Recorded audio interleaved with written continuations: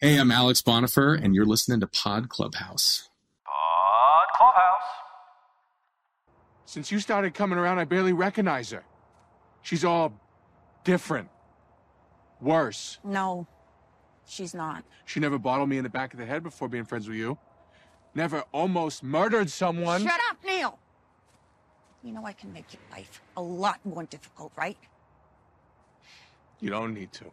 I don't need to. You told Diane. Yeah. And I told my buddy Doug. And 2 kids I met on the bus. Jeez, I told Kevin when I found out. What? He laughed. He didn't listen to me at all. No one listens to me. No one.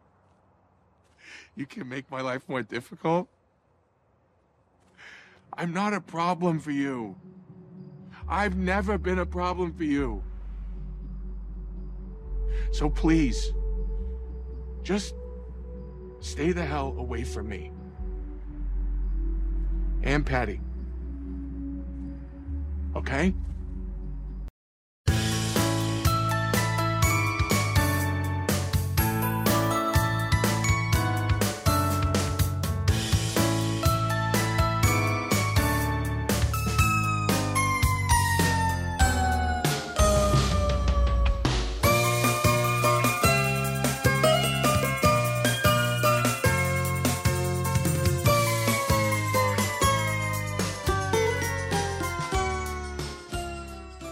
Welcome to Kevin Can Podcast Himself, your dedicated after-show podcast for the AMC series Kevin Can Fuck Himself. This is Caroline. And this is Mike. Tonight we're discussing the penultimate episode of Kevin Can Fuck Himself. The episode was called The Problem. It was written and directed by showrunner Craig DiGregorio. Just a community note, if you want to continue the conversation, please join us on Facebook and Kevin Can F Himself fans. Just a reminder that we assume you've watched this episode, and we're not going to be doing a step-by-step recap of the episode. And if you don't want spoilers, obviously you should pause this podcast, go watch the episode, and then come on back. Caroline, how are we at the penultimate episode? Episode 7 of 8 of the final season. I don't know. It feels like this went by way too fast. This was such a unique narrative to dive into, and I think it's really hit a lot of hearts of fans, and there's been so much great discussion. I'm very sorry for this series to be over so quickly. They dropped the first 2 episodes on AMC Plus on that first week, but AMC viewers only got the episodes 1 week at a time, but somehow we're almost there. We're almost at the end. Yeah. We're 7 weeks in. It doesn't seem, I mean, we often find ourselves tracking the calendar year based on shows that we're covering. We do. People have like Thanksgiving time and Christmas time. We have like Kevin Can Fuck Himself time, Handmaid's Tale time. Right. It was like New Year's was celebrated with like 1883 and the Gilded Age. Right. And then, and then we went into the Westworld and now we're here. And so, yeah, it's kind of wild that this show is ending as we're getting ready for Halloween. Which, to that point, you guys, as this show is ending, Pod Clubhouse is not ending at all. We've got a lot more shows for you guys. So please make sure you're subscribed over at podclubhouse.com or any of the awesome places like Spotify. Come on, Mike, help me. Pandora. Where else? Oh, Apple Podcasts, Spotify Podcasts, Google Podcasts, Amazon Music Podcasts. All the podcast places, y'all. We know you're going to miss the show. We know you're going to miss this. But I mean, hey, you can still listen to us talk about other shows. Sure. We got Your Honor coming up. We've got a new season of Yellowstone. So you and Paul are in the middle of Handmaid's Tale season 5. So we are. Lots of stuff popping off. Paul and his friend are covering Andor, right? And they're part of their ongoing Star Wars podcast. And we can't forget Yellowstone is coming back in November. That was the first one I said. I said the new season of Oh, Yellowstone. man. That one I listed so many. Listen, it's worth a double mention because that one in particular is just, hot biz. Well, and we cover the entire Yellowstone universe. So you have main feed Yellowstone, but then 1923, the second prequel series will be rolling along. 4 6s will be rolling along. Yeah. But Caroline, this is not the Yellowstone podcast. We've got to get focused. It's the penultimate episode. Mike loves a penultimate episode. That is one of his favorite words to ever say, ever. So expect it to be used quite a bit. And for those of you who are like, what's a penultimate episode? Penultimate means second to last. So it's always why I like penultimate episodes. Not only is it a fun word to say, I think oftentimes the penultimate episode is a more satisfying episode of television than the finale. It's kind of like the Saturday of the weekend, whereas the finale is like Sunday, and there's a kind of like a letdown, oh, it's over kind of feeling. But Saturday, things are still exciting. The penultimate episode, there's still lots of weekend left. It's extremely hard to nail a finale, and a series finale most of all. They're very hard to do because fans always want something more. Either a question isn't answered or something is resolved in a way that the populace doesn't like. But the penultimate episode, though, usually does everything. It does everything because it sets you up for that finale. So it has to be on board with everyone's expectations. So penultimate episodes tend to really hit the ground running in a great way. I think this was a great penultimate episode. I mean, I think last week, episode 6 really set the table for the final 2 episodes. And this one really put everyone in position, especially with that twist ending especially ending on such a serious note in the multicam section, the report of Allison, gone missing in a hiking accident. But you're getting ahead of yourself. Let's get to our title card. It was a Keno scratcher. And for those that are inclined to look at numbers, the numbers 258 were chosen. I don't get lost in the numbers when I get out of jail. I totally do. I wanted so badly to have this revelation that somehow 258 was going to be like the area code and or the prefix to phone numbers in Maine. I had this like thought in my head. Somehow this was going to be it. I went looking. No, y'all. No, 258 is not. It's like Mozambique. It's like nothing that has anything to do with this. So I really did go looking. If you guys have an idea of what 258 might be referring to, maybe episode numbers, maybe just lucky numbers for Valerie Armstrong. I don't know what it's going to be, but please let us know what you think it might be. 2 + 5 is 7, which this episode is, and 8 is the final one. And 8? Yes. It's like a 2-part ending, perhaps. Do you know why 6 was afraid of 7? Because 7, 8, 9. You're damn right he did. You're damn right he did. I have a dad, too. I am a dad, so. Did they just give you a book at the beginning when they give you a kid? They're like, here's all the jokes. As soon as they whack that kid on the back, they hand you your book. So it's all good. 7, 8, 9 is one of the first jokes. It's you know what? Still makes me laugh. Makes me giggle, makes me snort. If delivered in the right way, it'll make me snort. So hilarious. I want to talk some episode themes. Okay. All right. We're going to have to go in the Wayback Machine. We're going way, way back to episode 4 of this season. You'll recall there was a birthday party for Patty, a horrible birthday party. And there was a scene in there that we called y'all's attention to that may come back to be important later. It was a scene between Allison and Tammy in the kitchen when they were lighting the birthday cake candles. Let's take a listen. Not sure this required 2 people. I wanted to include you. No, I know. That's my way of saying thank you. Can't wait to tell Patty that we got out of this actually liking each other. I don't like you. That's very rude. No, it's not. It's true.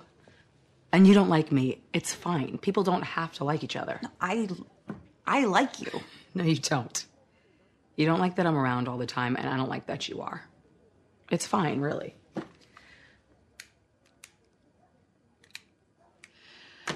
But here's the thing.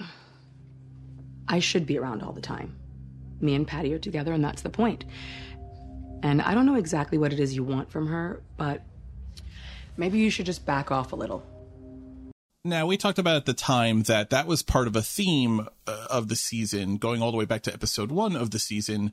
People were hearing truths that they should maybe actually take and listen to and incorporate into their life. Unfortunately, the truth was being delivered by the person they least wanted to hear it from. We had Neil saying things to Allison. We had Allison saying things to Neil. We had Neil and Patty exchanging words. Real hard truths coming from unfortunate sources. And this sounded like it was something to maybe put on the wall for later. Allison being told by the person she'd least want to hear it from, Tammy, that perhaps Patty would be better off without her around. That really hasn't come back into play until tonight's episode. There were 2 very significant areas where Allison heard once again she needed to back off. And I'm curious, Caroline, do you think that the scene with Tammy at the birthday party, together with the scene with Tammy that we're going to play in a second outside the motel, together with the scene with Neil outside the ice skating rink, did all of that maybe come together and actually drive her to leave at the end of the episode? Yes, I think that there was absolutely a layering of all of these things because, I mean, of course, we start with the catalyst of Kevin, but in reality, there was a lot of things going wrong all around her. Tammy and Sam and Patty and everything, Nick and Neil, and just bunches of things that were just piling on to where, I mean, she had to get going. I name a little behind the scenes for you guys listening. I name all of these clips that we listen to. So like when I pull them up on our player here, I can play them right into the episode. So back in episode 4, I had labeled that clip I just played Back Off. And the clip between Tammy and Allison today from episode 7's episode, I also, unbeknownst to me, also labeled Back Off. So it was definitely a theme that was in my head when it comes to Tammy talking to Allison. Let's listen to them outside the motel. Neither of us listened when Patty said she didn't want any help. Well, Patty doesn't always know what's best for her. Come on, you're not going to say that that's not fair to her, or I really don't know her? Nope. Allison, I told you to back off. You instigate, and you got her into this shit. And you're only thinking about yourself. Now, you might not be on that video, but I feel like you're right there next to her. But you're not going to say anything? I just don't think I can say anything right to you at this point. Not that I don't have anything to say to you, but I just don't know that I have anything right to say to you. I was really struck by that line as well. I was thinking to myself, that might be one of those things that I need to put in my back pocket and just when I actually feel that way in my heart, instead of just trying to scramble and say something, how much better is it just to say, like, I don't think I can say anything right now. Like, this is where we are. I think that line was made even more powerful because later on in the episode when Tammy actually finally confronts Patty, and who the two of them really didn't actually have a lot of interaction in this episode, which is interesting given how much their relationship was in the crosshairs in this episode. But that's Tammy really playing it behind the scenes with Allison than with Patty directly. When she confronts her with the Vermont footage, Patty plays pretty dumb and she doesn't admit to anything. And ultimately, Tammy gives her an ultimatum. Patty's response is, I don't know what to tell you, which very much echoes the same idea of there's nothing I can say to you that's the right thing to say to you. I respect it, though. I really respect it because it's this level of honesty that is badly needed. And it's also this sort of giving in of like, I don't even have the energy or the desire to create some story or try to, scramble for you in any way. At this point, there's nothing left to be said. You can only run and dodge and obfuscate and come up with lies, bad lies, good lies, whatever the type of lie it is for so long. Eventually, you just have to not say anything. And Allison, we've seen, is a horrible liar, as is Patty. So honestly, it is the best move for them at this point to just not say anything to Tammy. It really, though, it screams this level of like self-awareness and confidence, though, because it actually takes a lot more to be quiet than it does to make up a story. 100%. I mean, you have to have like nerves of steel to be like, there's nothing left for me to say. Like there's something into that. But they've also tried making up stories too. And it doesn't work. Right. We're 7 hours into this new season. They've tried making up stories. They've tried coming up with cover stories. They have the restraint, and I give them credit for not coming up with another one, but it's not like they haven't tried though either. They've tried to throw her off the scent. It's an excellent indicator though, where the heads of our two, main women characters are with Patty and Allison, and that they're just truly at the end of their storyline right now, that there's nothing else that they can say to make up and try to dodge right now. I want to go to the beginning of that clip where Allison says neither of us listened to Patty, which fine, neither of them did, right? She was clear to both of them, don't go looking for Neil, right? Tammy's response is the more telling one, and I think consistent with Tammy. She says that Patty doesn't know what's best for her. Man, that fucking bugs me. That line of thinking, we've seen it from Tammy a bunch, bugs me, but Caroline, we've also seen it from Allison. She didn't tell Patty about Neil and Diane for a month, we learned in this episode. She never told her about the Vermont footage. So she's also gatekeeping information from Patty. I mean, for Allison, there's only so much information that she should really be putting onto Patty when she knows in her game plan, Patty's the one that's going to be left behind.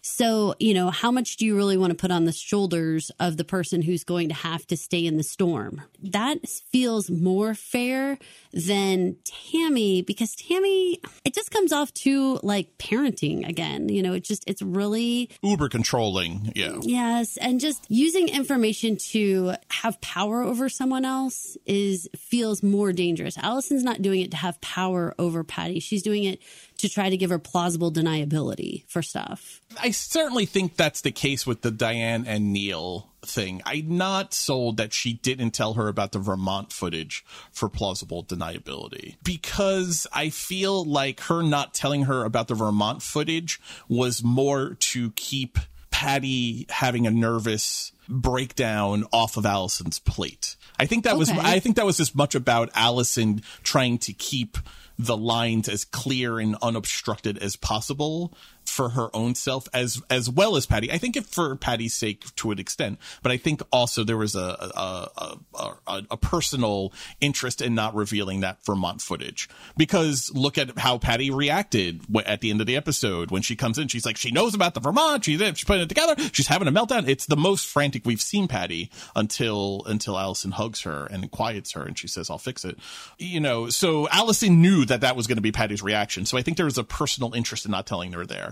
I think not telling her about Neil and Diane was more for Patty's peace of mind. Like, that was Patty has enough going on is kind of how I took it for not telling her. But as someone who doesn't like not being told things, no matter what it is. And I don't like being in that spot either. The last thing I want to do is be like taken off guard by a third party, and while someone standing next to me knew very well I didn't know. If I was Patty, I would get pretty pissed off if I came to the realization that she had kept both of those things from me. Fair. So in this conversation, I'm willing to say that my needle changes a little bit and say maybe there's no good reason to really keep information from someone else that's an adult that can, handle the information however they want. Maybe there is no good reason. Maybe there is some degree of you have to let that person handle their own life in their own way. I can't preach independence when it comes to Tammy and then accept like a good friend or even a best friend keeping information from you. Maybe that's not fair, because I know we have a lot of people over in the Facebook group starting to kind of question about like, is Allison really the good guy?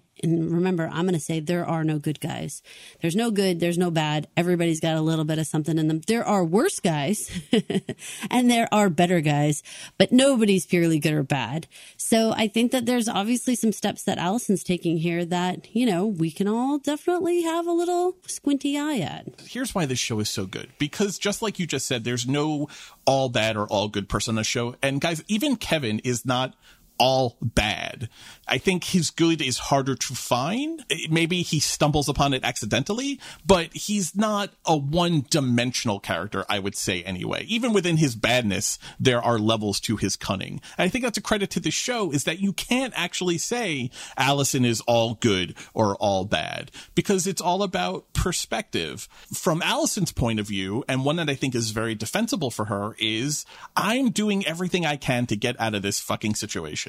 I am trapped. I will never be happy. I will have an early grave if I continue on in my current situation. So everything I do is justifiable. But as we've talked many times in this season, and I feel like I'm doing my best to dance on both sides of the argument, Diane has a legitimate beef with how Allison had treated her so far in not being there for the Chuck situation. Patty certainly, I think you can argue, has put herself out more for Allison than Allison has is for her from Patty's point of view. So certainly Neil feels like he's definitely in the right from his point of view when it comes to Allison. It's all about what point of view you're on and what side you want to be arguing from. And I think that's a credit to the show, because I think a lot of shows, dramas or comedies, are extremely one note, where they hit you over the head with this is the good guy or this is the good person, this is the bad person, and how dare you even question it. I think the show begs you to question who's good and who's bad. And again, to have that perspective that, you know, what's good for one person isn't good for someone else, and trying to figure out how to strike some sort of balance, because we've had a lot of people argue in our Facebook group about things like Allison has every right to do anything to anyone because she's in a bad situation. And we've come back and been like, is that really true? Like, if you're in a bad situation, are you then allowed to use other people, take advantage of other people, do things that hurt their feelings or make them feel bad or small? Is that actually true? Or do you have some responsibility to not have shit roll downhill and hurt your friends and other family members and people who are hurting themselves? Do you have to have some degree of responsibility, even if you're a hurt person? And it gets very tricky, because, you know, no one wants to say that Allison should be tippy-toeing around friends and family when she's hurting and when she needs help. You know, at the same time, Patty's a hurt person, Diane's a hurt person. Like, nobody deserves to be the one to feel like they're getting taken advantage of. There's a great example of that discussion, and actually in this episode, let's take a listen and talk about it. This is Sam and Allison. Allison. Kevin decided Tammy's a problem. She won't be a cop in 3 days. Okay, well, maybe she shouldn't be a cop. She planted evidence for her partner. Maybe she's asking for what's coming to her. But she's Patty's girlfriend. Well, maybe Patty deserves better. Allison. Sam! This is how I stay. Okay. I just want to make sure you're still you on the other side of it. I know what I'm doing. This is how I stay is a powerful argument. And I think the people in the Facebook group and all the discourse about this show that's online, where we're talking about it, Reddit or Facebook or just on Twitter, everywhere, the response to Allison should be able to do whatever she wants to get out of this.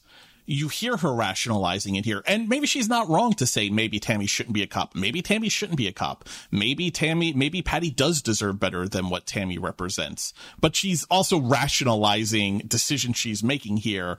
And the reason she's rationalizing is because this is how I get to stay. Now, okay, fine. But Sam, I think, has maybe the most important thing Sam's ever said in the show when he says, I just want to make sure you're still you, though, when you get on the other side. We can't act in such a way that when all of the dust settles, we're not recognizable to who we were before. Because then what did you do it for? Who did you protect if you are fundamentally changed? But do you think that that's reasonable? I mean, I don't know if somebody can go through everything that Allison has gone through in this story in the last 2 seasons and have a realistic expectation that she would remain remotely the same as the person she was before this all started. That's where I get back to, like, Sam just doesn't get it. He doesn't understand the impact of everything that she's been through. And I had a moment, I posted a couple things on Facebook of, like, some of the, like, pilot episodes. Like, I forgot about her washing her mouth out after giving Kevin a blowjob. Yeah. Like, I forgot that scene in the bathroom and the mascara and the eyeliner all under her eyes and looking so just beat up and just upset. And someone else pointed out that in one of those first episodes that there appeared to be a bruise on her arm when she was in the doctor's office and she had a short sleeve shirt on, or like it's the gown, you know. No one can remember her wearing short sleeves much past that. And we've seen her with a dislocated arm. We've seen her with a big bruise on her face from him kicking the door. Like,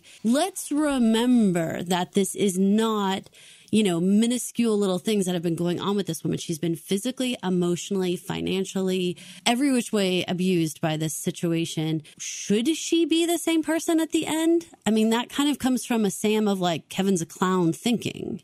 I hear you. Obviously, she needs to change to get out of the situation she's in. But I think the larger sentiment is, even with all of that, Allison, at your core, you are still a kind, loving person. That is who your natural tendency is and was. And remember, Sam knows her from before the Kevin days. So he's got the uncorrupted version of Allison, which we've used to criticize Sam and how he treats Allison, that he doesn't appreciate how she has grown and changed and the life experiences she's had. There is also something to be said about the fact that he knows the uncorrupted by Kevin and that world version of Allison. So I think to him, what he's saying is, you start planting evidence and making false statements about Tammy. At what point are you no longer the naturally good person that you actually are? How far can you go to escape your situation before it costs you who you are before all of this, or aside of all of this? I think that's what he's getting to say. And you see this narrative a lot of times, right? When someone takes on the mafia in a movie, they start killing because their people are being killed. Well, how many people do you kill before you're no better than the enemy that you're trying to take down? I think that's what Sam is getting at here. And I really do understand that. And I'm going to say that people who have been in an abusive relationship will say there is no distance that I would be willing to get away from my original self in order to be safe and be finally rid of the person who is causing me all of this pain. It's a luxury. It's a privilege to get to keep your old self, but most people don't get to. Sam's words are in her head, though, because I think maybe the most important scene of this show actually happens between Allison and Kevin in this episode. Not necessarily Kevin, because it happens afterwards. I'm talking about the scene where he says, he comes home from the police station, Kevin does. He says, all you have to do is sign this statement that says you saw Tammy planting evidence the night she came to the house after the shooting. And he's all kicking his heels and stuff. His problems are solved. And he leaves and he goes into the kitchen, but the camera stays in the multicam. Why? Kevin's not in the scene anymore. Why is it still in the multicam? It's not until she drops, slashes, throws the statement onto the coffee table and releases it from her hand that it switches back to the single cam. That moment, Caroline, I think is her choosing. There is, in fact, a line in the sand that she won't cross to get rid of her problems. I think that is Sam's words in her head acting on her, because I think that moment, the reason it stays in the multicam, is her choice to become a Kevin, like her mom, like Kevin himself, or not. I agree with you very much. I think that was very clever with the camera work and the direction and everything that they were doing to try to give us that indicator of, like, you know, there is absolutely a line and there is like a point of which you can't come back from.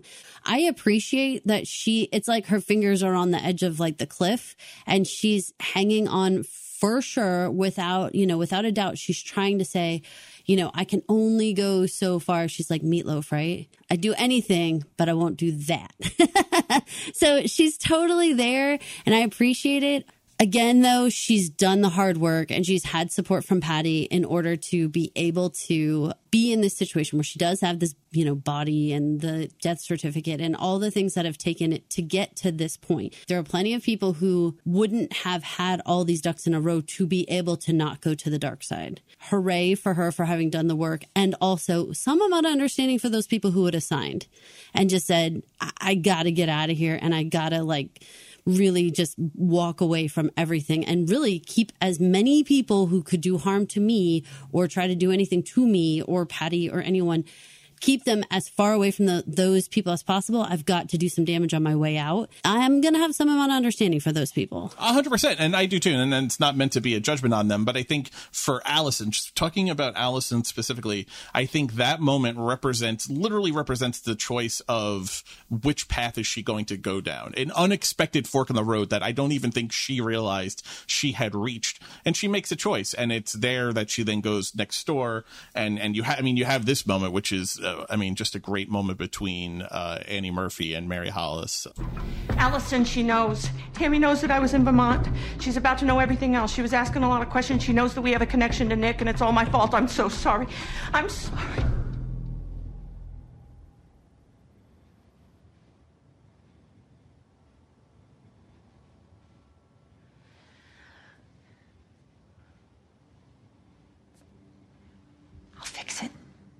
powerful.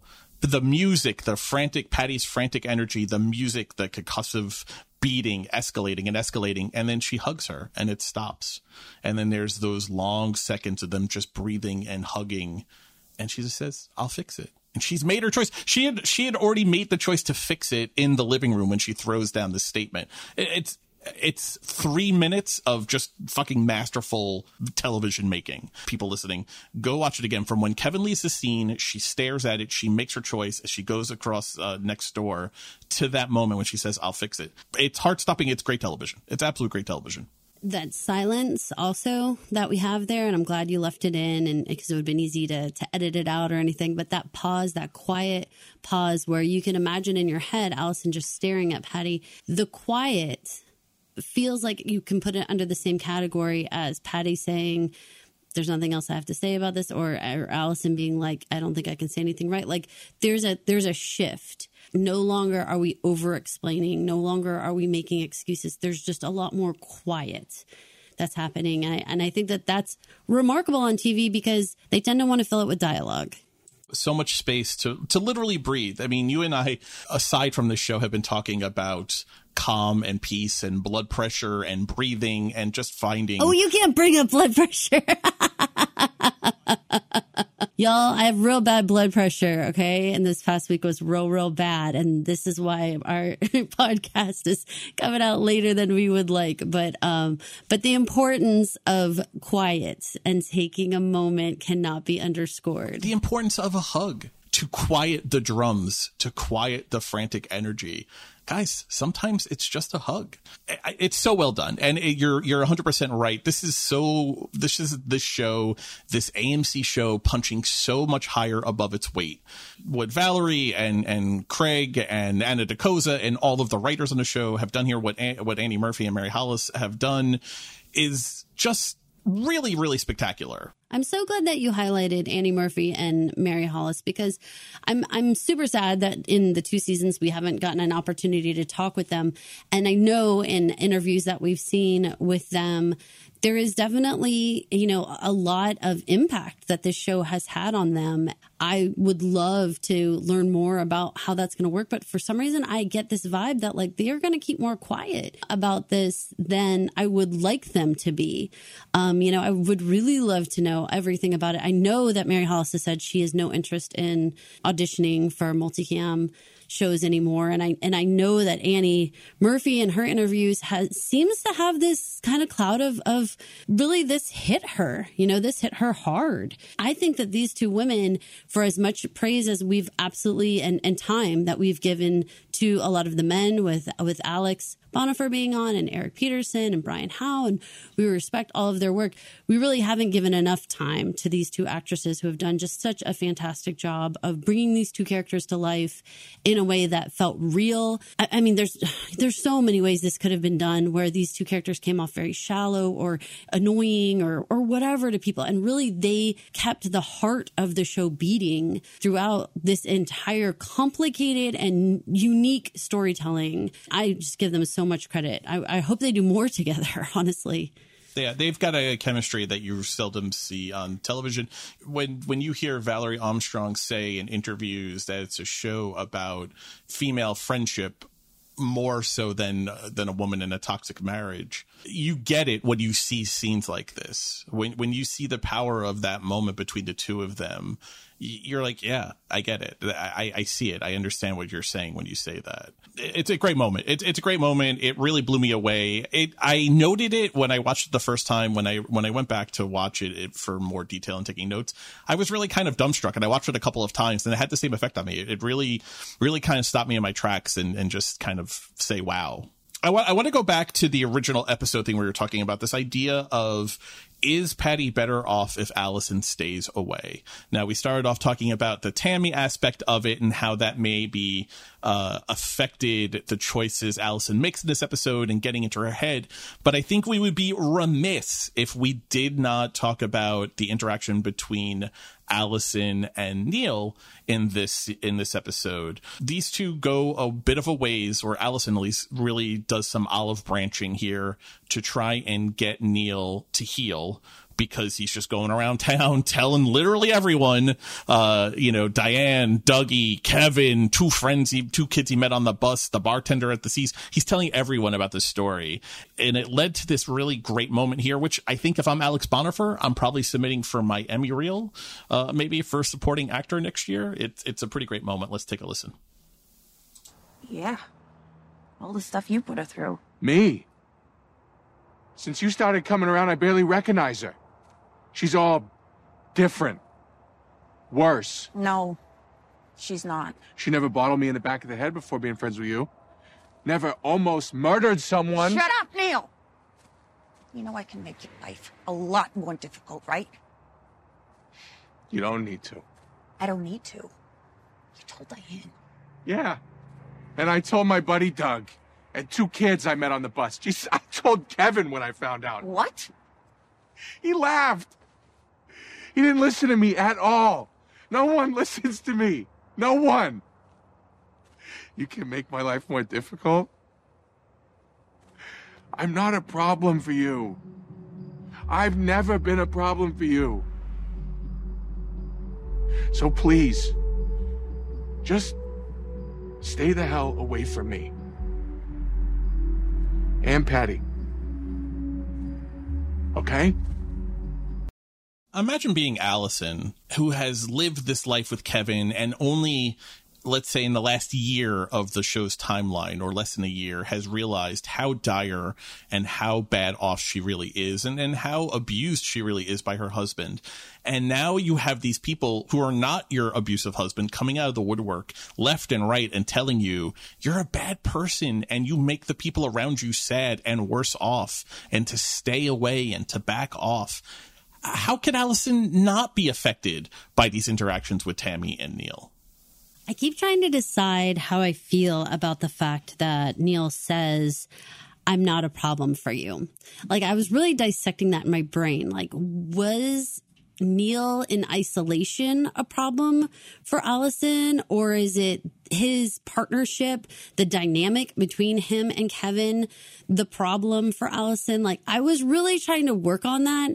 And I had to come to the place of like, that's just revisionist history because he is a problem for Allison and he does bolster Kevin, right? And so I don't know if it's right to say, I'm not a problem for you. I mean, do you buy into that? No. But again, this is the conversation we were having before about from these characters' point of view, they are 100% sure of their convictions. He says at the beginning of the day, when it's still daylight out, when he tells her about being banned from the ice skating rink, Neil has, with a straight face, says, it wasn't my fault that they got banned.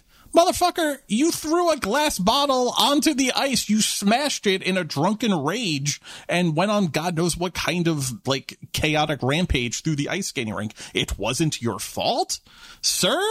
No, it was your fault. You have to, he's still not taking responsibility for his actions. He's never apologized for attacking her, mauling her in the most aggressive, going to kill you kinds of ways. That can't be swept under the rug. And the show, again, to its credit, has done such a good job of making you kind of feel for Neil in these moments. And several times, especially watching him with Diane, you're like, Neil, man, what a sad puppy.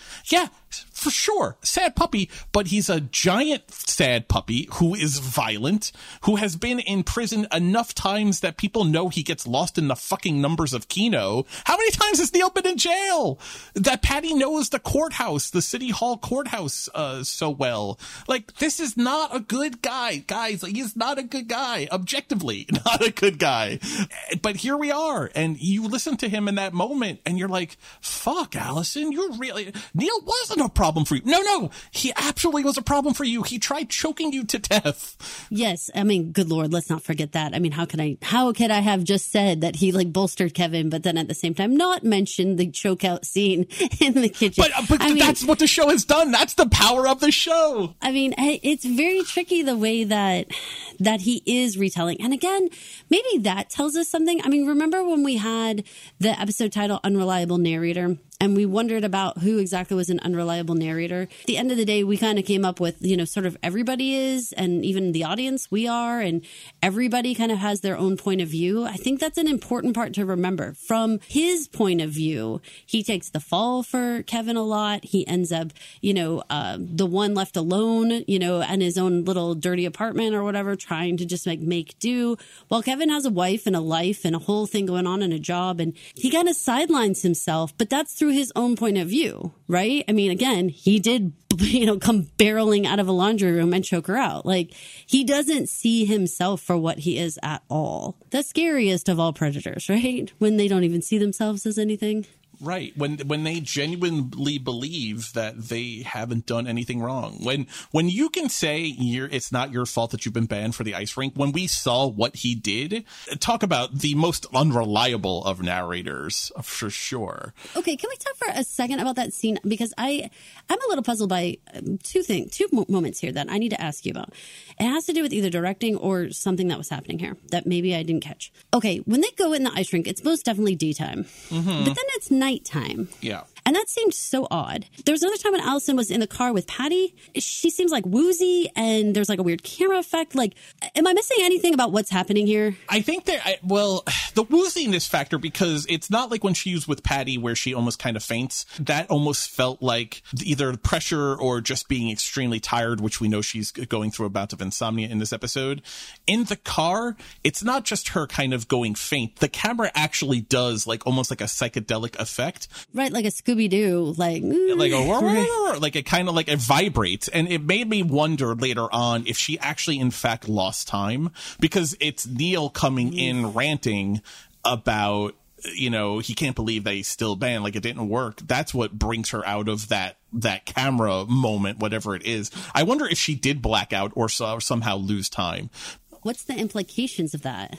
Or are there any? Because that just feels like we haven't had that before, and like what is happening? It was something we've never seen before. What happens in the car there, it's something, it's an effect that we hadn't seen before in the show. And then when she tells him in the rink, she says come on, and he comes in, and then he's staying there, and she comes over and she's like, I fixed it with Mike, the Zamboni driver, and all that. And they come out, and he leaves, he go out, and it's nighttime. She does say like she's wasted her whole afternoon, so it sounds like it took her quite a while to convince the Zamboni driver to unban Neil. I don't know. I feel like maybe she did lose time. It is a weird thing. Can I put up on the board, and I do not believe this, but I'm going to put up on the board, because when a show does something subtle but very different like that, you got to put it at least up on the board, right? To pay attention. Yeah, it's a question mark for sure. Yeah. I'm going to say that whatever happens moving forward from here to the end of the series, this woozy moment / perhaps lost time, we know she's having this insomnia sitch, cracks the door to is the end of this any type of dream sequence. I'm just putting it on the board because there's something about having a lost time moment that you have to be willing to leave a Saint Elsewhere / what happened to this character at the end. Was this all reality? That anything that happens past this point? I would be lying if I didn't tell you the idea that Kevin Can Fuck Himself takes place in the Tommy Westphal universe. And the little snow globe. Yes, it's very exciting to me. How about this? How about, given the sitcom multicam aspect, the single cam, multicam aspect of the show, maybe the camera moment represents not a dream, maybe it represents her having some kind of actual mental breakdown, or some kind of schism or split in her personality, or just her psyche falling apart. See, I'm willing to leave this on the board, and only because I don't think either of those are true. But I want to leave room because of fans, this is way more fun when we're reviewing to not say like, this is exactly what happened at the end. It's a lot more fun for us to discuss this and say, you know what, someone's going to see this and they're going to take that little tiny piece that doesn't seem the same as everything else and say, if you didn't pick up on that little cue, then you didn't understand the end of this whole thing, because there's going to be people who do that. Yes, for sure. And it's our job as people who review this show to help, I think, point out things and highlight things and put things on our conspiracy board and put question marks on things, point you along in the directions and ask the right questions. I think that's our job anyway. I think that's how we approach this. So it's definitely a moment that you have to put on the board and say, what was that? I want to go to our original episode theme question now that we've listened to all of the, actually, before we do that, let me just going back to Neil and being an unreliable narrator. Let's listen to this clip. This is actually when they're driving to the ice rink. I know this whole thing has taken a toll on you. And it's taken a toll on me, too. You know, no one wanted this to happen. Stay left at the fork. I know I haven't said this, but I am sorry. For a lot of things. And I feel like on some level, maybe you are too. Maybe we've both made mistakes, and maybe we can just get past them. I can if you can.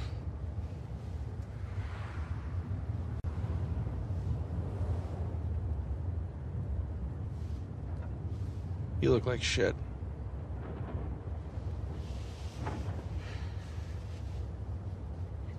I feel like shit.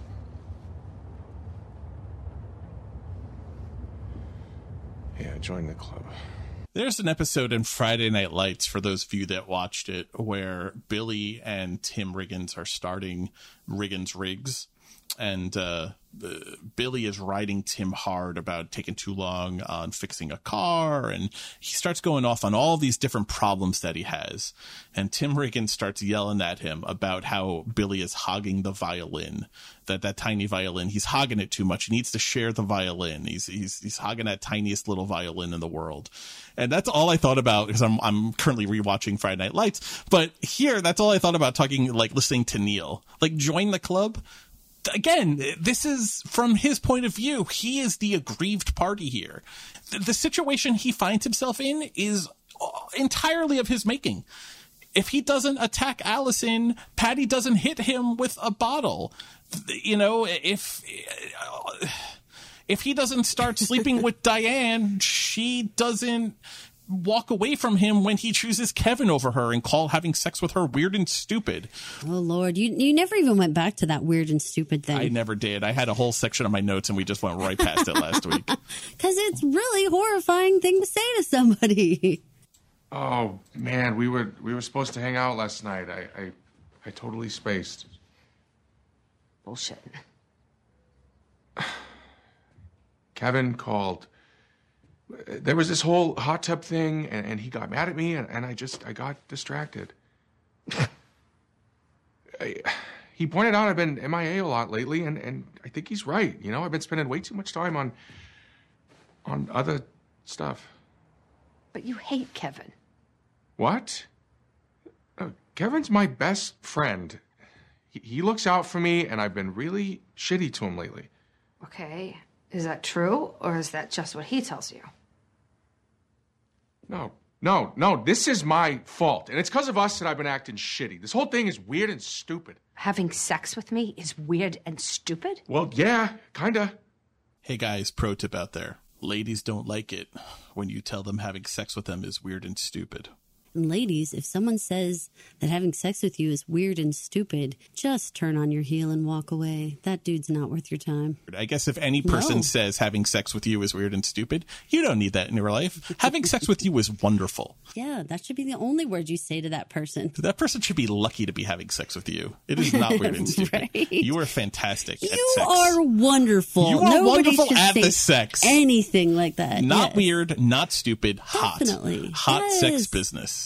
Yes. God, y'all. Keep your standards high. Weird and stupid is definitely no good. So Neil, larger point. Neil and his join the club look like shit, feel like shit. Dude, it's all of your own making. Now, and Allison can't say some of Allison's life problems are of her own making, but the larger problems, the real highlighted, shitty, bold, underlined problems of Allison's life are not of her own making. Neil, you are not the same. I can't be a big jerk about this, but I mean, Neil had this, I mean, they really do highlight Neil and Patty's upbringing and how shitty that whole situation was, and everything with that whole mess was real bad, right? And then it is like, yes, he chose Kevin to be a friend, but man, the amount of times that Kevin seems to allow Neil to just take the fall and be the one that gets arrested, I don't know. This is where I go back to the show is well written in that it's not clear. Kevin, you know, absolutely affected Neil's life. Neil has had shit that's happened in his life, but you know, again, we crossed all the lines when we had the kitchen scene. I mean, all the lines. That's when you lose the who did what to the who now game. Neil, you lose. Is Patty better off if Allison goes away? I don't know that there's a definite answer. I know Tammy thinks Patty would be better off. I know Neil thinks Patty would be better off. Listen to this. Listen to Patty in her own mouth, because she kind of weighs in on this without realizing she's really weighing in on this question. Wait a minute. What does any of this matter? Well, Tammy's a cop and we're criminals, if you want to look at it in black and white. No, what does this matter if you're gone? Neil can say whatever he wants, that's the point, right? And I can blame you for everything. You just have to go. Soon.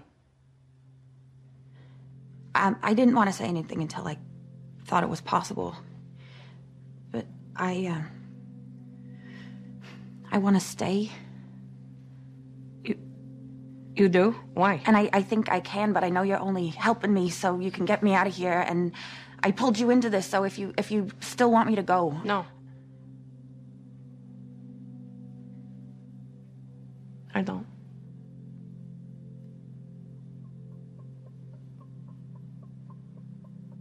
What do we have to do?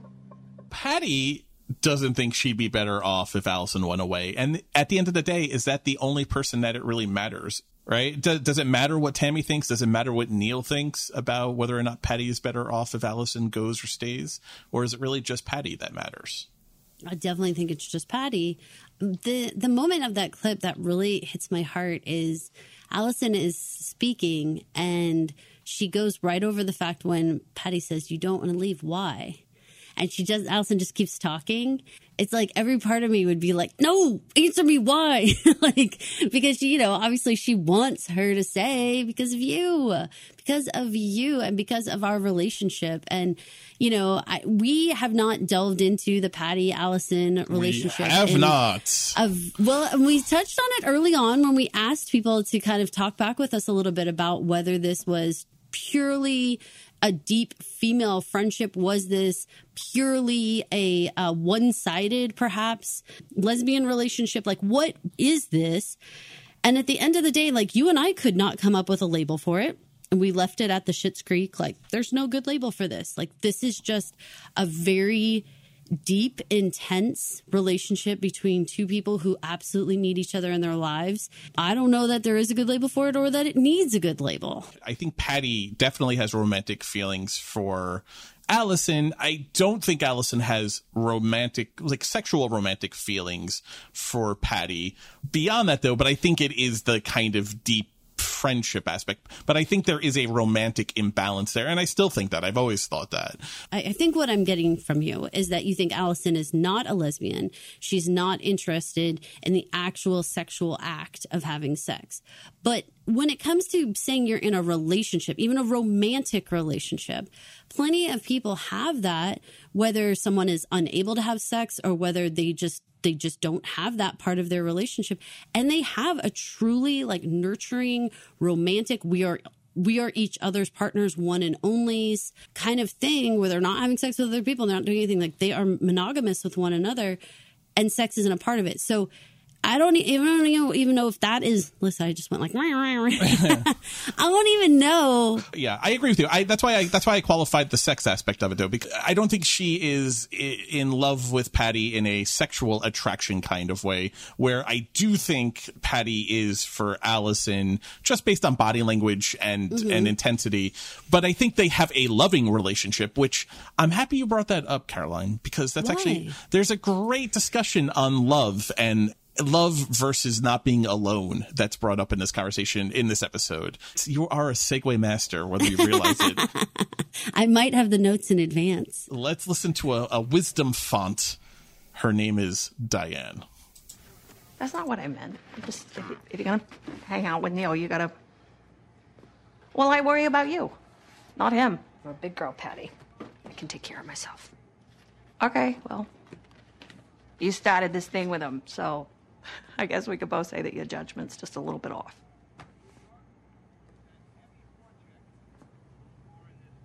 I'm sorry.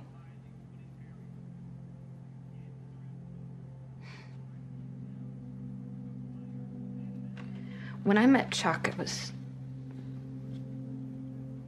like a choice, you know? I decided to love him, but with Neil, it's... Wait, you love Neil? I don't know. Maybe I just don't want to be alone. And maybe there's not always a difference.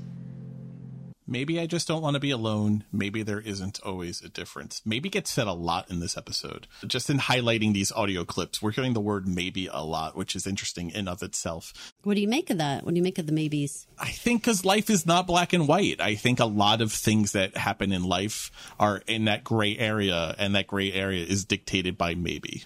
I also think that this group of people have a significant lack of confidence, and they're not going to present anything as a, I know this to be true. But if you say it as a maybe, then maybe you don't get pounced on, because it's like, I just said maybe. Right? When you say for sure, when you say it definitively, you're opening yourself up. This is what I know for sure. Right. This is what I know to be true. Another podcast series that is available to you in the archives of Pod Clubhouse.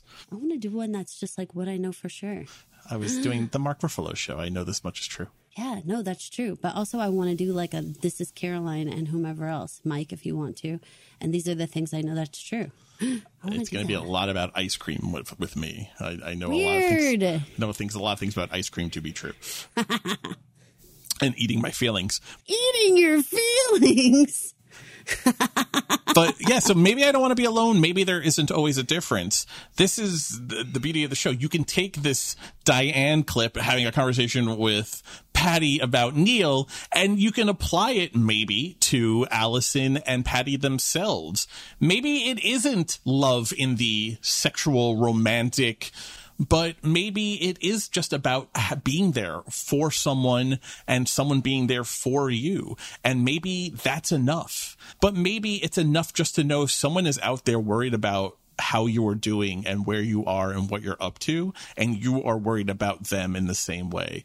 Maybe that's enough, because I think that's a lot more than a lot of people have. I agree. And I commend the writers again for creating this space where it's like, what about this concept of love? And friendship doesn't do it for me. That's not enough of a word. Like some sort of not powerful enough. It's not. There's some sort of like partnership, companionship, something. I wish I had the right word for it, where it's like you are, like I said, monogamously committed to one another to have each other's back in this way that's bigger than best friends, bigger than the words that I even have. I don't even have quite the right vocabulary, which is amazing when you can create such a unique situation that is identifiable. Like I know people like this who absolutely depend on each other like this, but there's no good word for it.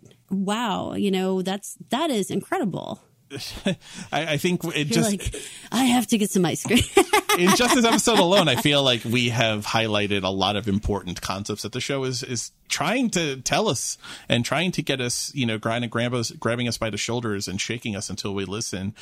Do you remember in Sex and the City where basically at the end of the whole thing, they say, what if we're each other's soulmates and the men are just the side piece kind of part of our lives? Like, what if it's really about, our friendship and all that kind of stuff? I mean, this feels like a more refined version of that, where we're really focused on this one relationship.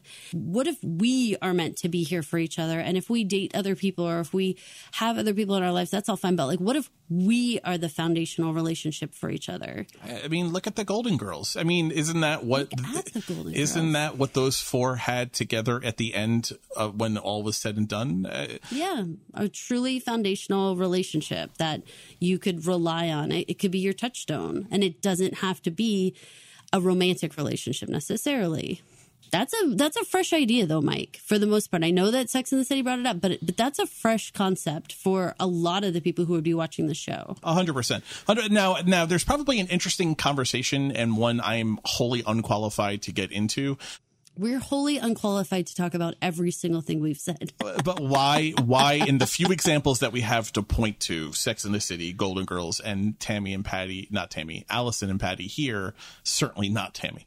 Why is it females that we're hearing this from and not males? Is there something particular about the female friendship in real life, or at least as television understands real life? There was no prep on this. This was not a question in the notes to think about, or I'm literally coming up with it. I'm saying it as I'm coming up with it. Do you think there's something unique in the female friendship, which I think is different than the male friendship, that allows you to have this kind of foundational relationship? You're making me think real hard. I don't know that I have an answer off the top of my head right this very second. Let's all think about it, though. I mean, even if we don't have an answer here, let's definitely revisit it. People listening, we'd love to hear your thoughts on it, too, when you have time to kind of digest it. I'm curious, because I don't know. I have a thought on it, but it's not a well-thought-out thought, and I don't want to put you on the spot, but to the extent you want to go for it, go for it. I'm gonna definitely think about it. Let's absolutely put it on the board for our next conversation. In her head, this is Caroline right now. Fuck you. It's nowhere near that strong. I really am like running through my feelings because I 100% have had relationships with various people over the years that, have been more important than what you would think, that I don't even know how to say that. I mean, I've been married for a very long time. And so I know a lot of people who have the feeling that like, if you are married, that's your one and only relationship. And I think that there's times when, especially for me, when my kids were small, my husband worked outside the house. And so he's gone. I relied heavily on other women to, be my support system and be the people who kept me going every day. I know it like takes a village and all that kind of stuff, but there's something very bonding about those moments. I actually just met up, hilariously enough, last weekend after having not seen a lot of these women for probably a good 10 or 15 years because my kids are like 20 now. I haven't seen them since everyone started school, right? So 5, 6 years old, everyone started school. People kind of went a little bit in their separate ways. But when we had all these little guys, I have multiple. So I have twins, and then I have another one that's only 10 and a half months younger. I had all these babies, and it really took this bonding relationship I had with all these other women. And guess what? All these women showed up. There was like 25 women at this lunch who we had all been together. We had all been to play dates together. We had all been at all this stuff. And we could just look at each other. And in a second, you could dive into a health problem. You could dive into a marriage problem. You could dive into a financial problem with any single one of these women because the bond was just that deep and that real that like you didn't have to hold back. You didn't have to worry. You knew your secrets were safe here. That's very unique. It was a place to really like share everything. I know that's saying a lot and we really said we would put this on the board, but I do relate to this idea that like I respect this concept of the outside of the romantic relationship and what those relationships really mean to people and how quickly they are ignored and sidelined because of a variety of reasons. People think, your primary relationship should be within, a marriage or your family or whatever, right? But these other relationships, the family you choose, right? Those people who really you feel like have your back. I traveled for a long time with a group of girls, same deal. I haven't seen some of them in years. I could start right up a conversation with them in an instant and it'd be like nothing changed. My knee-jerk reaction is that it is a matter of vulnerability through societal conditioning or biology or evolution or a combination of all of that. I think women put together have a more accepted ability to be vulnerable with each other that allows them to make deeper and deepest bonds that can withstand the storm than men who, again, because of, I think, a lot of societal conditioning and the norms that we have grown up with generation over generation, have a wall, except for in very specific situations, doesn't allow them to access all the way to the core of the other. And so their bonds tend to be, they can be deep, but they are ultimately superficial in a way. I think in only certain cases do guys really let other guys into their very, very core in a way that bonds you.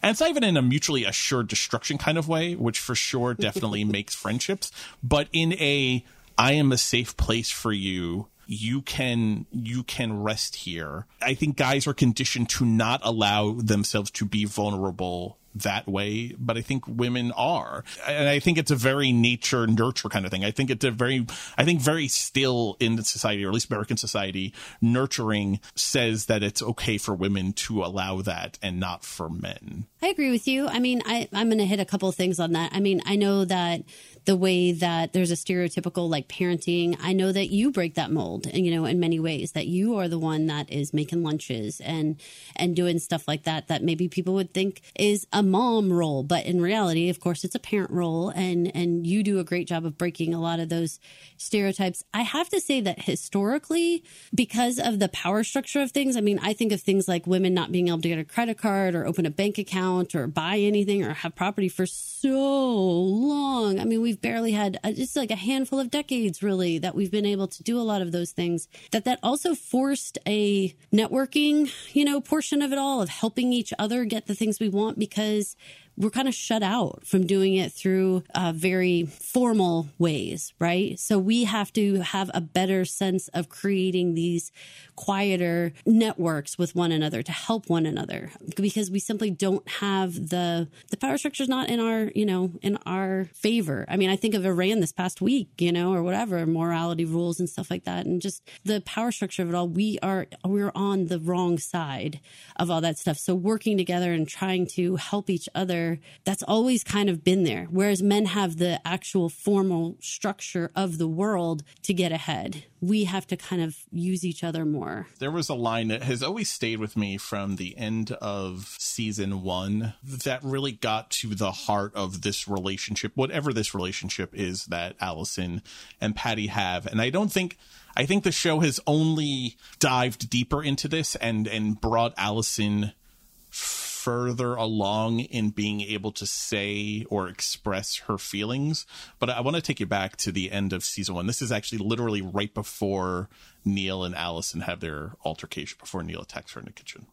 Hey, I don't want you around because you're a good accomplice. You raised me from the dead. And, like, after all this, you're gonna leave. Without you, you're...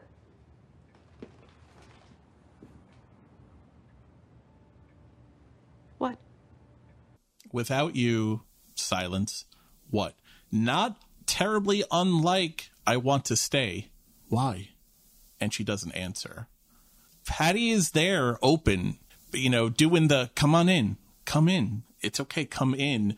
And Allison is at that threshold, but won't say what's in her heart. And so I think it's hard to say what's in her heart because she won't say the next line. She didn't say it in episode 8 of season 1 at the very end of the first season.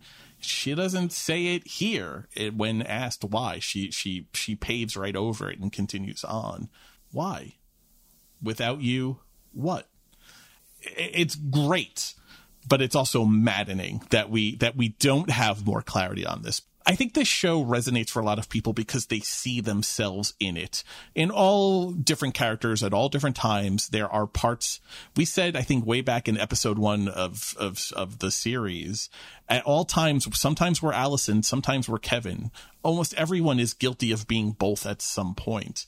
Sometimes we're Patty, sometimes we're Allison when it comes to love and relationships and our feelings. I like that the show hasn't answered it, but it's also maddening that the show hasn't answered it because people want to see themselves in those roles.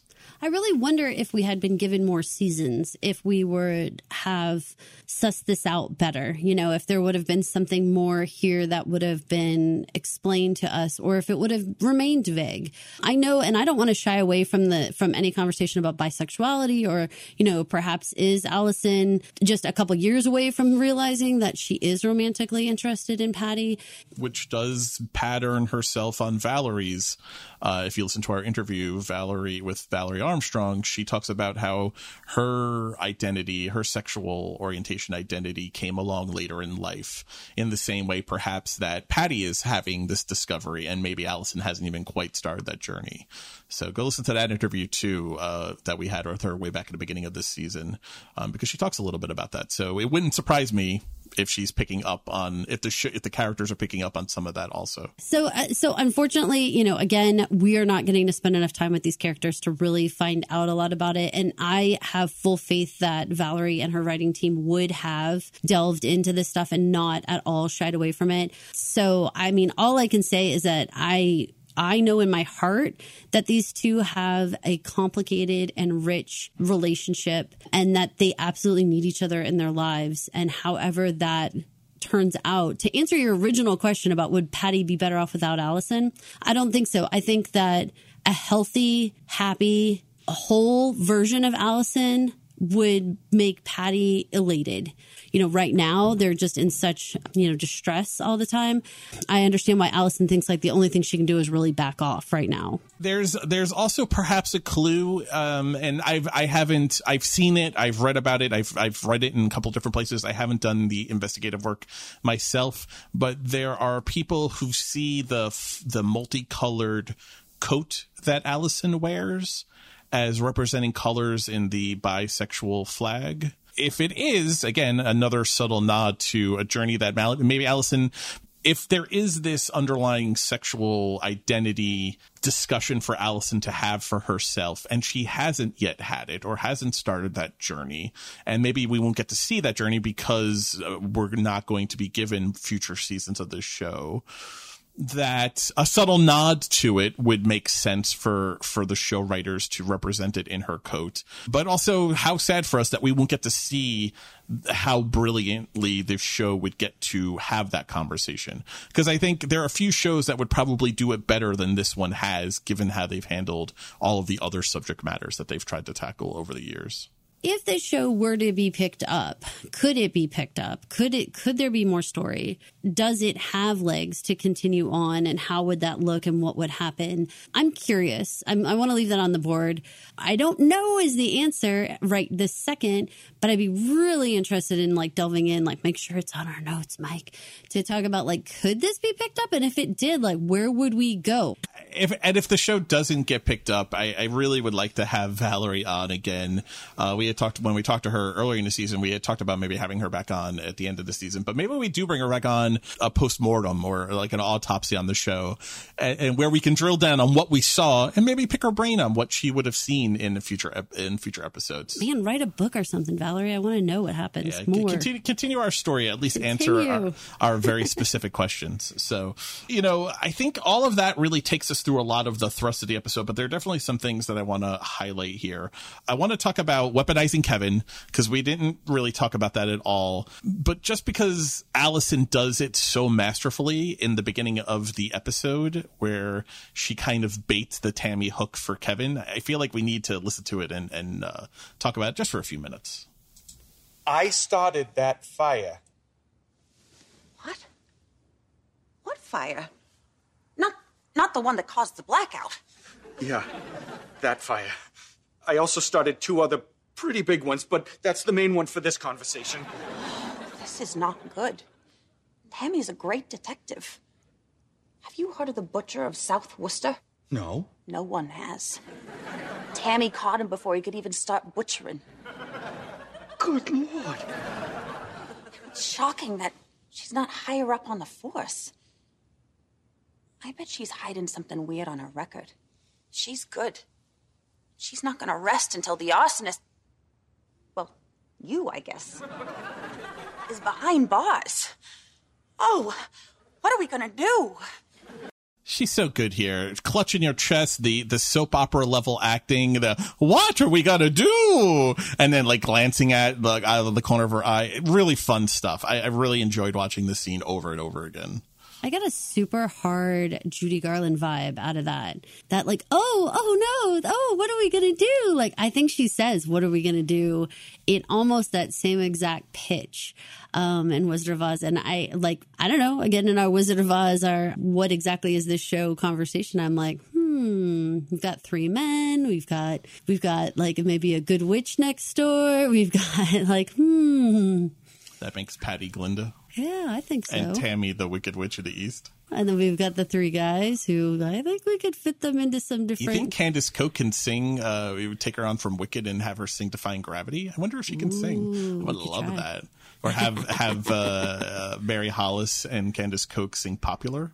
I'm throwing this all out there. I am. I'm putting it all out there, guys. If you're listening, hit us up with some wicked show tunes.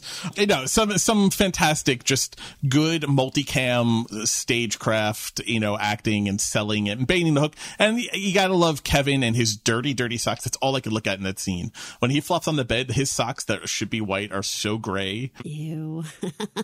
It was fantastic stuff. And let's not skip over the fact that he admits to having set 2 other very big fires. Not the subject of this discussion, though. Holy shit. 2 other big fires that we don't even know about? The guy is a menace.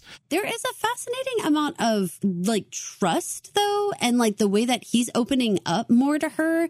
We talked a lot about how their relationship has changed over this last season and how like the more that she kind of plays the game, the more that he actually does go in for it with her like that, like where there is more of that, like, oh, we're buddies in this. And I'm going to tell you everything, like asking her to come into the hot tub and him like kind of doing those looks like, I like it when you talk like this. I want more of this kind of conversation. Like he actually says that at one point. He says in this episode when she compliments, when she says you should get both sunglasses, he's like, I want to reinforce this type of behavior.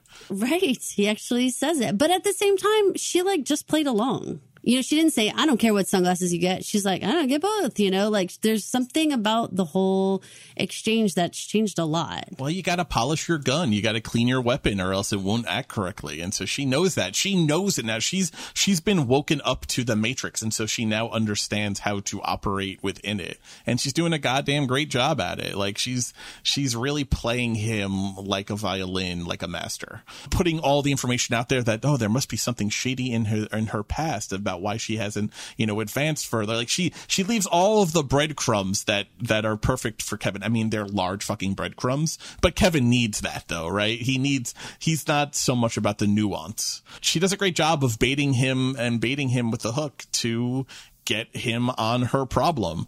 Now, let's talk about the problem, because clearly the episode is supposed to make us think of Tammy, right? Given the conversation last week, I know how to deal with my problems now. I just introduced them to Kevin, and Tammy being that problem introduced, to Kevin in this episode.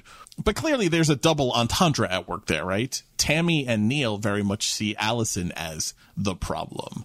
It just goes back to that conversation that we had earlier about perspective and point of view of who is the problem. It's like last week with the machine, or the week before with, what was the episode title from the week before?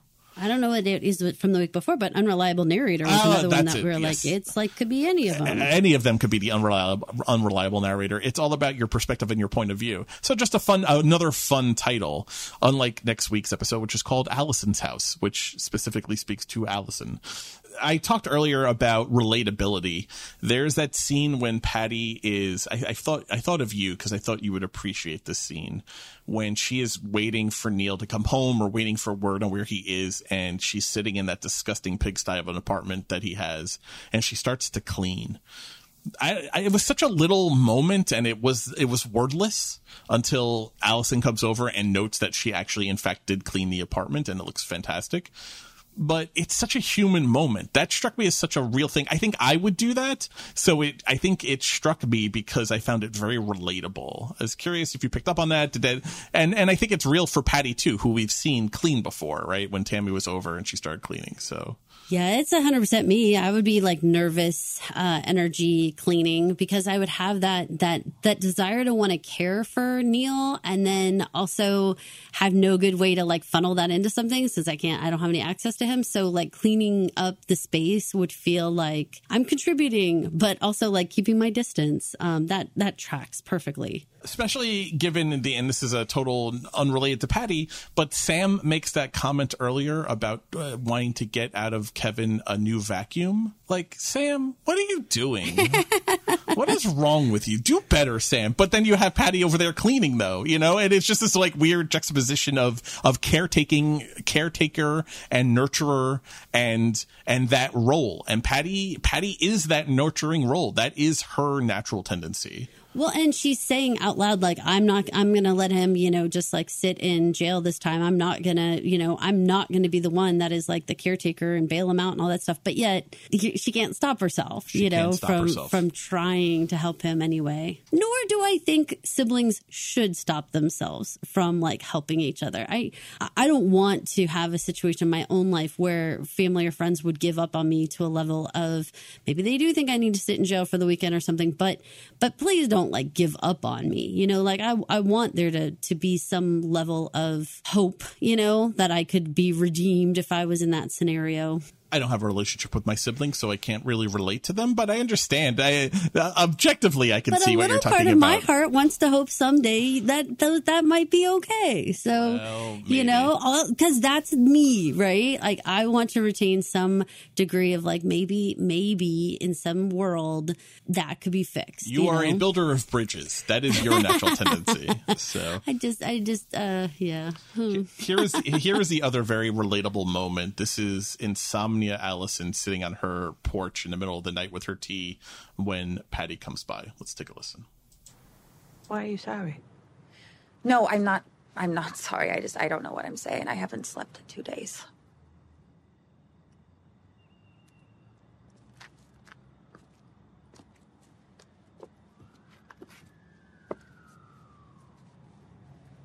Because you're just so excited to die? No, because I feel like I forgot something. What'd you forget? What? I knew I'd be able to sleep. I feel like I dropped something, and I feel it next to me, and I'm trying to figure out what it is, and I'm lying there, wide awake, just convinced if I don't pick it up, something terrible's gonna happen. You know what I mean? So you dropped something. See, I'm not making any sense. I'm sorry. No, I'm not sorry. I'm not sorry. I feel her so hard in that scene. I have a job that has a lot of detail, like a lot of detailed nuance to it. And so frequently I'll wake up in the middle of the night and realize something didn't get done, or I forgot to cross a T or dot an I, and it just eats at you. And sometimes you can't remember the thing. I found that entire segment so relatable to a point that it actually disturbed me a little bit. Talk it out. I want to hear this. I mean, just this idea of, you know, the metaphor. I mean, Patty thinks she's talking about something physical, right? Patty's taking her in a literal way here, but I understood Allison talking metaphorically, and she is. I mean, we learn later on she's talking about Neil. Neil is the something that she forgot, so she is talking metaphorically. But it felt to me metaphorical because I feel this constantly. This idea of, I don't know what I'm forgetting, but I know I'm forgetting something. I know enough to know I'm forgetting some detail that is important, and for whatever reason didn't write it down, or I can't access it. And the more I think about it, the more I can't access it. You know, where it happens to me all the time, where I'm trying to pull a name or a reference, and it'll come to me 3 days later randomly, but I couldn't pull it in the moment. I feel like that's Allison here. She knows there's a thread there. She's trying to pull at it, but it just won't go. And not being able to sleep about it, or being up in the middle of the night thinking about it, yeah, way too close to home for something that happens to be constantly. What do you think? What percentage of this is potentially her ignoring her true feelings for Patty? that is not Neil that she's dropped, but it's this never really recognizing, because all the time she's prodded. What is it? Why? What is it? Why don't you want to go? But she like never says, like, is it possible that is what it is? It could be. I mean, it's certainly her feelings. I mean, at the end of the day, it's actually her feelings for Patty that propels her through this episode. I mean, she has the Tammy and Neil like prodding her with like a cattle prod to make her focus on it. And maybe focusing on it is what cures her not being able to think about it. And because it's so closely related to what's happening with Neil, in the fact that that's why she is faking her death, that she mixes up what the two emotions are, the two thoughts are. But at the end of the day, this episode is really about her feelings for Patty. Because if she didn't care about Patty, you wouldn't have that moment where she hugs her and stops the chaotic, percussive drum beating. You don't have the moment where she takes a long breath and a hug and then tells her, I'll fix it. If she didn't care about Patty, if she was obtuse to her feelings for her, you wouldn't have that scene because she wouldn't give a shit. She would just be using Patty. That scene redeems so much of Allison's behavior for Patty, right? It really is the crystallization of what we've talked about all season, this arc of Allison actually becoming a very good friend to Patty in the way Allison can. This is the peak of that character arc and development for her. So yeah, maybe. I mean, I think that's as valid a thought as it being Neil, which is how I took it kind of on its face originally. Because she says later on, Neil is the thing. Neil is the live grenade walking out there. But you're right. There may be subtext there that she's not even realizing it.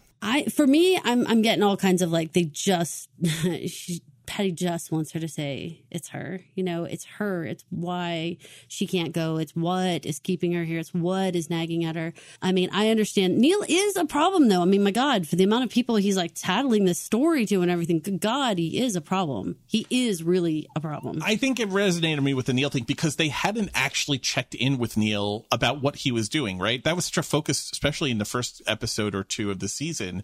They literally had him tied to a post in the basement to keep him from being this live grenade out and about. Then they threaten him and blackmail him when he's in the hospital, and then they really haven't checked in on him. They really haven't been keeping tabs on what he's been doing or who he's been talking to, other than Allison accidentally stumbling upon the fact that he's been stooping Diane.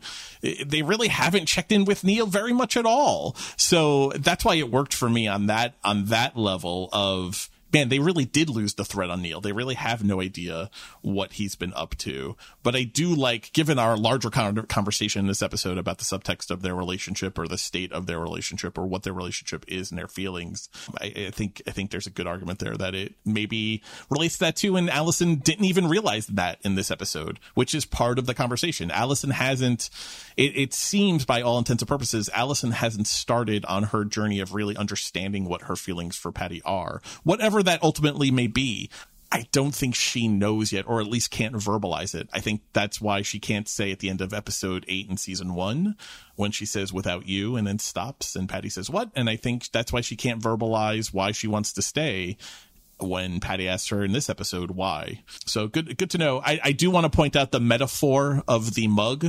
She kicks the mug down the stoop. Now, I grew up in Queens. I had a front stoop. I did plenty of drinking mugs and hot liquids on my stoop in Queens. Had I kicked a mug, we owned no mug that wouldn't have shattered if I had kicked it down the 5 steps of my stoop.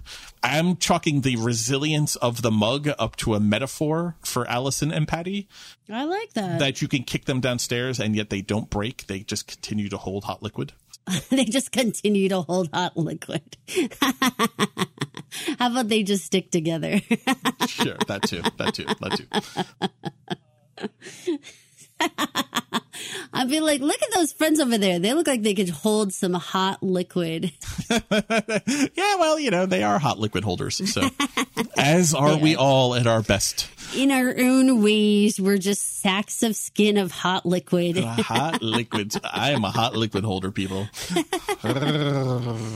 weird. All right, let's hit some lightning round before we get to the final thought on the episode.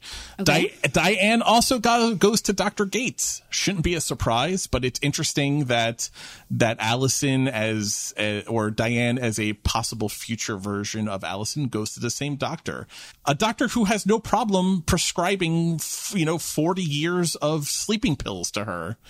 I mean, she has quite the pharmacy that she's able to produce for Allison. Yeah, that's pretty amazing. Very different.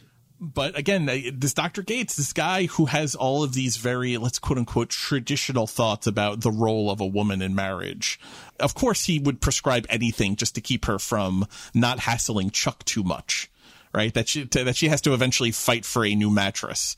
Dr. Gates would rather keep her prescribed and drugged rather than she hustle her, hassle. Doesn't that sound familiar? That's so 1950s, like tranquilizer. Yeah, Betty Draper. That's exactly what. That's Dr. Gates. Dr. Gates is 1950s, or 1960s, Mad Men era doctor. He has not grown with the times, so I hate that fucking guy. He's like one of the people I hate most on the show. Did you notice the Chuck mug? Speaking of mugs. I absolutely did. I was like, wow. Chuck. Yeah. Mm-mm. I just had a thought while I was saying Chuck there. I was chanting it. Yeah. The unseen brother who bounced his basketball up the stairs in Happy Days and then was never seen again was named Chuck. Richie Cunningham had an older brother named Chuck who disappeared from the show early in the first season. Wig. An unseen character like Chuck. I love it. I wonder if that's an homage to who Chuck turned out to be. That's super funny. And I cannot help but think how you've noted in the past, man, they live in a really nice house. Yeah, they do. What does Chuck do? Probably nothing good. He's probably in sanitation in the way that Soprano is in sanitation. I like that. I think nothing good. Nothing above board. I'm touching the side of my nose for all you Italians out there. So you remember when I have this little note myself. Remember when Allison was trying to scam pills off of Dr. Gates, who would not give her pain pills, but would prescribe Diane all sorts of sleeping pills and other kinds of pain medication. Interesting that he wouldn't have prescribed pain pills to Allison last season. But remember when she was trying to score pills so she could kill Kevin? Now she's trying to score pills so she can sleep. What a difference a season makes. I just thought it was, this is how far she's come to the point where she truly is not trying to kill Kevin. She's just trying to escape. And right now she's just trying to sleep. I like that Diane asked her about vacation plans, or quote unquote vacation plans. I thought that was Diane being a good friend and talking to her about it. Yeah, a good family member. Trying to check in and trying to be there for her. What did you think of Allison's card that she left for Patty at Bev's diner? The card said, "I'm sorry, but you're better off," echoing the same sentiments that Allison has been hearing from Tammy all season, and in this episode specifically from Tammy and Neil. You're better off. Hurt my heart. I don't feel like I have I don't know what is the last words that would be quote unquote right. I think she wasn't willing to, admit anything about what their relationship meant to her at that point. And so, I think all she had in her was to reiterate what other people have been saying to her. That seems to be where she was at for that particular part of her life. What did you feel? Made me sad because it made me realize that at the end of the day, Allison still didn't listen to Patty and what she wanted. Given the conversation between Allison and Tammy about not listening to Patty, and then Tammy saying Patty doesn't always know what she wants, Patty telling Allison, "I want you to stay." At the end of the day, she listened to the Neils and the Tammys of the world and chose the "you're better off." Now, I think she's doing it out of the goodness of her heart. I think she's doing it because she thinks it's the right move as a friend, as a loved one, to protect Patty. But it still hurt my heart at the end of the day. That was the path that she chose. We got to talk about that final scene where she's in the area. It sounded like she said Danver, but I looked up places in Maine and I could not find a Danver. I did not have it with closed captioning on, so I'm not sure where she said. But where she is, she's in the ice capital fishing, or the best ice fishing in all of Maine.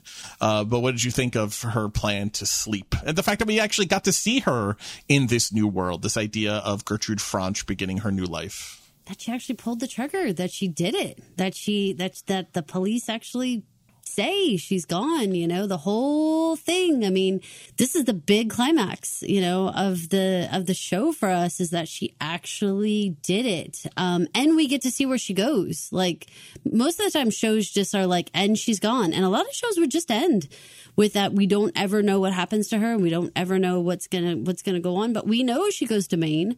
Was Maine far enough for you? Did you want her to go someplace way further away? I wanted her to go way far away, but remember, she's really working mostly off of that envelope of cash, of Keno cash from Diane. So and this is what she says to the librarian in episode 2 of season 1.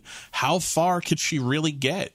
How, you know, bus tickets are expensive. Plane tickets are impossibly expensive. You know, train tickets are expensive. How far could she really go without blowing whatever money she has available to her? So I would love to have seen her go far away, but also realistically, how far could she possibly have gone? Were you surprised that she took the hiking route? No, I was surprised that we saw that. I'm surprised that we got any of this in this episode. This feels very much like stuff that you wouldn't get until the finale, but they really tease it with that entire back end of the episode. Let's talk about actually that final multicam scene, because there's a lot of stuff going on there. Obviously, it ends with the cops coming and saying, we found the backpack on the hiking trail. You have Pete doing she went on the fancy walk, and Allison and Patty's like, that's called a hike. Let's backtrack before the note, because there's a couple things that happen that we need to put on the board, because they're probably going to come up in the finale. One, Neil looks very surly and does not laugh at Kevin's joke. When he makes the you can't handle the tooth, you know, Neil's response is he doesn't laugh, and he says, you've told that joke before, and says it in kind of like a surly, angry kind of way.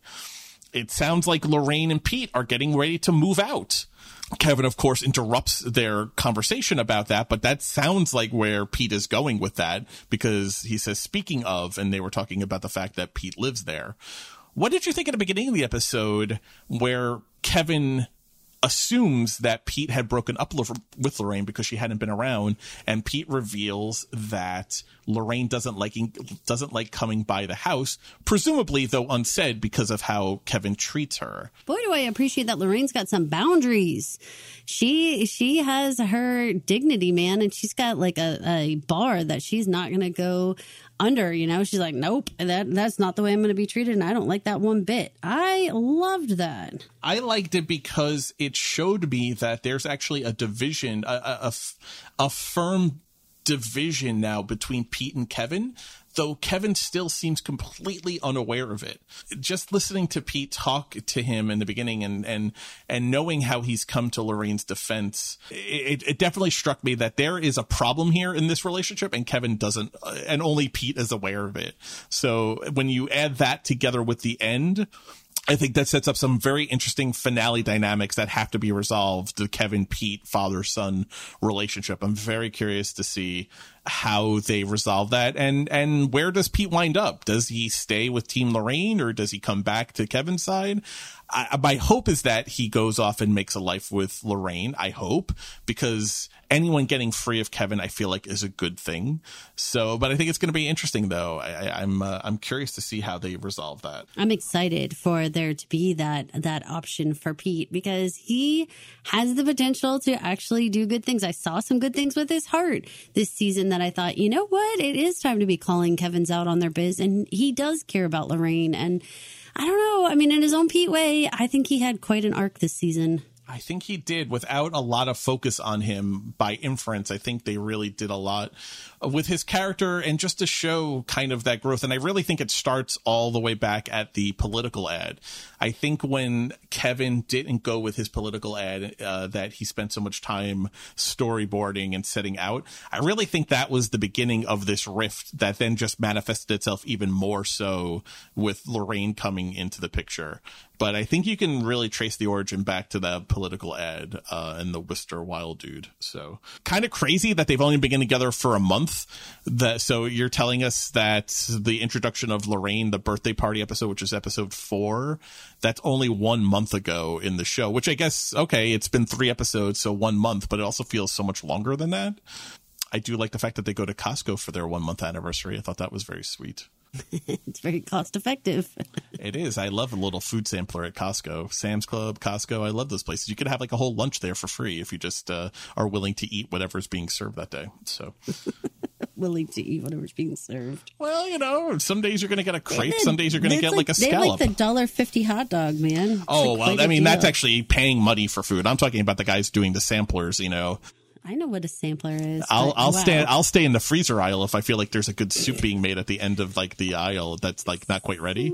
Oh my God. I'll pour over the DiGiorno's that they have while I'm waiting for that soup to be ready. So oh my God. I think it's sad but realistic that it was Patty to ask where is Allison, even though Patty does not live in the house and seems like she's the one who's not currently, because it seems like Neil is a fixture on the couch again. Kevin obviously lives there. Pete lives there, but it's Patty to ask where Allison is. Here's the thing. That means that she was gone overnight. She was gone over a day. It had been a full day since she had been seen. Overnight is the key. Overnight, right? That meant Kevin, in theory, went to bed, no Allison, woke up in the morning, no Allison. There's something about that alone, you know, because of all of his tracking of her phone and all of those types of things that he does do, where she does have to make an excuse where she goes, and she would have to say she was at the diner and all these types of things that I'm like, for real? This guy just completely spaced on her not being here for that long? Well, it makes sense with Neil being back in the picture, though, right? Because that's true. With Neil being back, the tension, there's probably a lot. That's actually, from Allison's standpoint, probably the best thing that could have happened for her escape plan, because there would have been less attention on her. He wouldn't have been seeking her out as he had been more when Neil was off with Diane. Now that Neil's back, he really doesn't need her anymore to fill any of those Neil voids that he was attempting to fill with Allison. So I think that was just good coincidence on her part. Okay, Mike, so we have been talking on this podcast, in our Facebook group, and all over the place about, like, what is a satisfying ending to this series? This is complicated. What is actually going to make the audience feel like I got what I came here for? So we're going to throw that out to our listeners, and we want to know what you guys think would be a satisfying ending. You don't necessarily have to say what you even think is going to happen, but what would make you happy? What would make you feel like this was good use of my time to be watching these series? What do you want to see on that screen? And then you can also tell us what you think is actually going to happen, because those can be two very different things, Mike. Yes. And I think in a show like this, you would probably be wise to assume maybe what would be the happy ending for you will probably not be what the actual ending is, only because I think this show has done a great job of not taking the predictable route. What's the phrase? Subverting expectations. Subverting expectations. So I think you'd be very wise to have a guess for how it ends versus how you want it to end, which may not be the same. This is Caroline. And this is Mike. Thank you for listening to Kevin Can Podcast Himself, your dedicated after show podcast for Kevin Can Fuck Himself. For one more time coming up next week, we just want to say thank you for listening. And if you wouldn't mind heading over to Apple Podcasts, Spotify Podcasts, or wherever you listen to podcasts, and rate, review, and subscribe. And while you're there, but particularly at Apple and at Spotify, leave us a 5-star rating. It helps the show get visibility. It helps other people find the show and join in the conversation. And you know what? I'm sorry, but you're better off if you just leave us a 5-star rating. I'm just saying. We'll go hiking with you in case anything happens. Thanks for listening. Thank you for listening. This has been an original Pod Clubhouse production. Pod Clubhouse is a podcast network dedicated to encouraging collaboration among podcasters and friends to bring a fresh voice and diverse perspective on a wide array of content. Please visit and leave a comment for us at podclubhouse.com. Rate, review, and subscribe to our podcast feeds on Apple Podcasts. Follow us on Twitter, Instagram, and Facebook. You can find us at Pod Clubhouse. Our DMs are always open, and we'd love to hear from you.